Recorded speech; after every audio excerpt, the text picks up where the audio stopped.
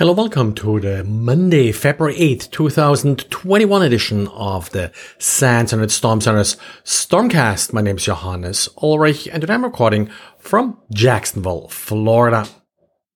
And if you have been watching exploits and malware for a while, you probably noticed that even old attacks often still work and tend to come back occasionally. Xavier ran into an interesting piece of macro malware that actually tried to revive a technique that had been used by the Melissa worm back in March of 1999.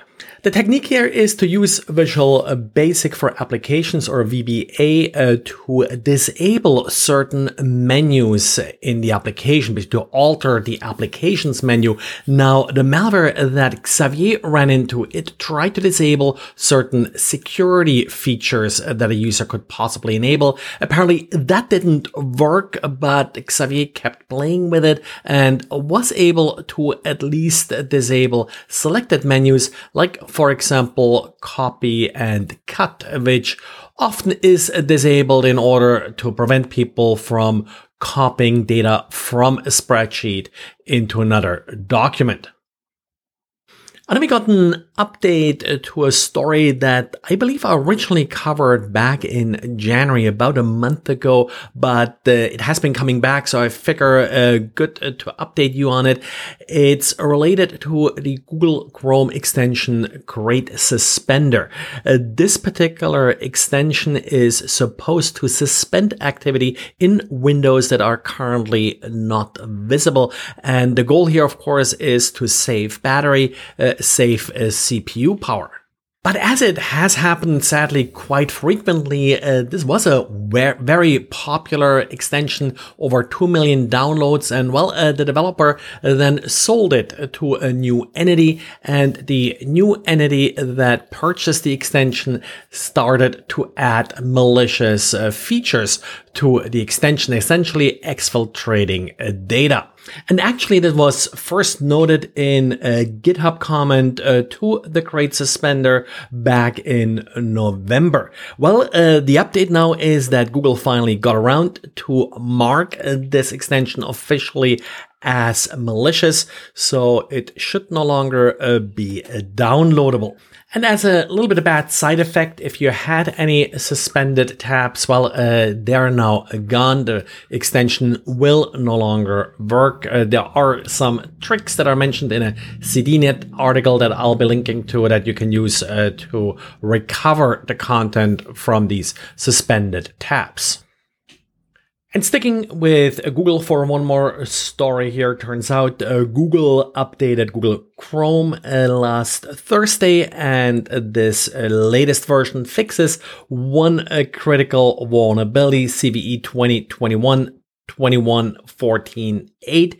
This vulnerability has already been exploited in the wild. Always a good idea to just restart Google Chrome or whatever browser you're using once a day, which will often then also trigger the automatic update process. And NetScout published an interesting blog post based on some earlier work from Baidu that documents how Plex servers are being used in reflective denial of service attacks. Now, the denial of service mechanism here is pretty straightforward, and we have seen this before. It uses the Simple Service Discovery Protocol, or SSDP. A simple spoofed UDP packet can trigger a large response, and a lot of media servers are enabling this protocols, so your media client can easily find which media servers are available on the local network. And SSDP is also heavily used by other file sharing protocols and the like to advertise themselves on the local network. The problem is here that in this case, it has been exposed on the global internet. Of course, the big question here is why? Well, typically you're not enabling these ports and forwarding them to your Plex server. That would be somewhat unusual and also really not that terribly useful necessarily. But apparently what is happening here is the Plex server taking advantage of a system called, well, Universal Plug and Play. Universal Plug and Play allows a network device to essentially reconfigure your firewall. And this is a protocol that has caused issues in the past, has also been abused in denial of service attacks itself. But here what happens is that the Plex server basically exposes itself to the public internet by sending these Universal Plug and Play commands to your router.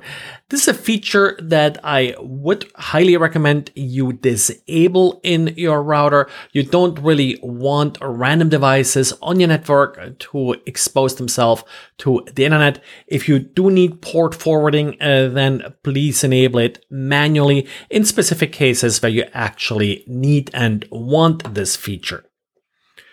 Well, that's it for today. So thanks for listening and talk to you again tomorrow.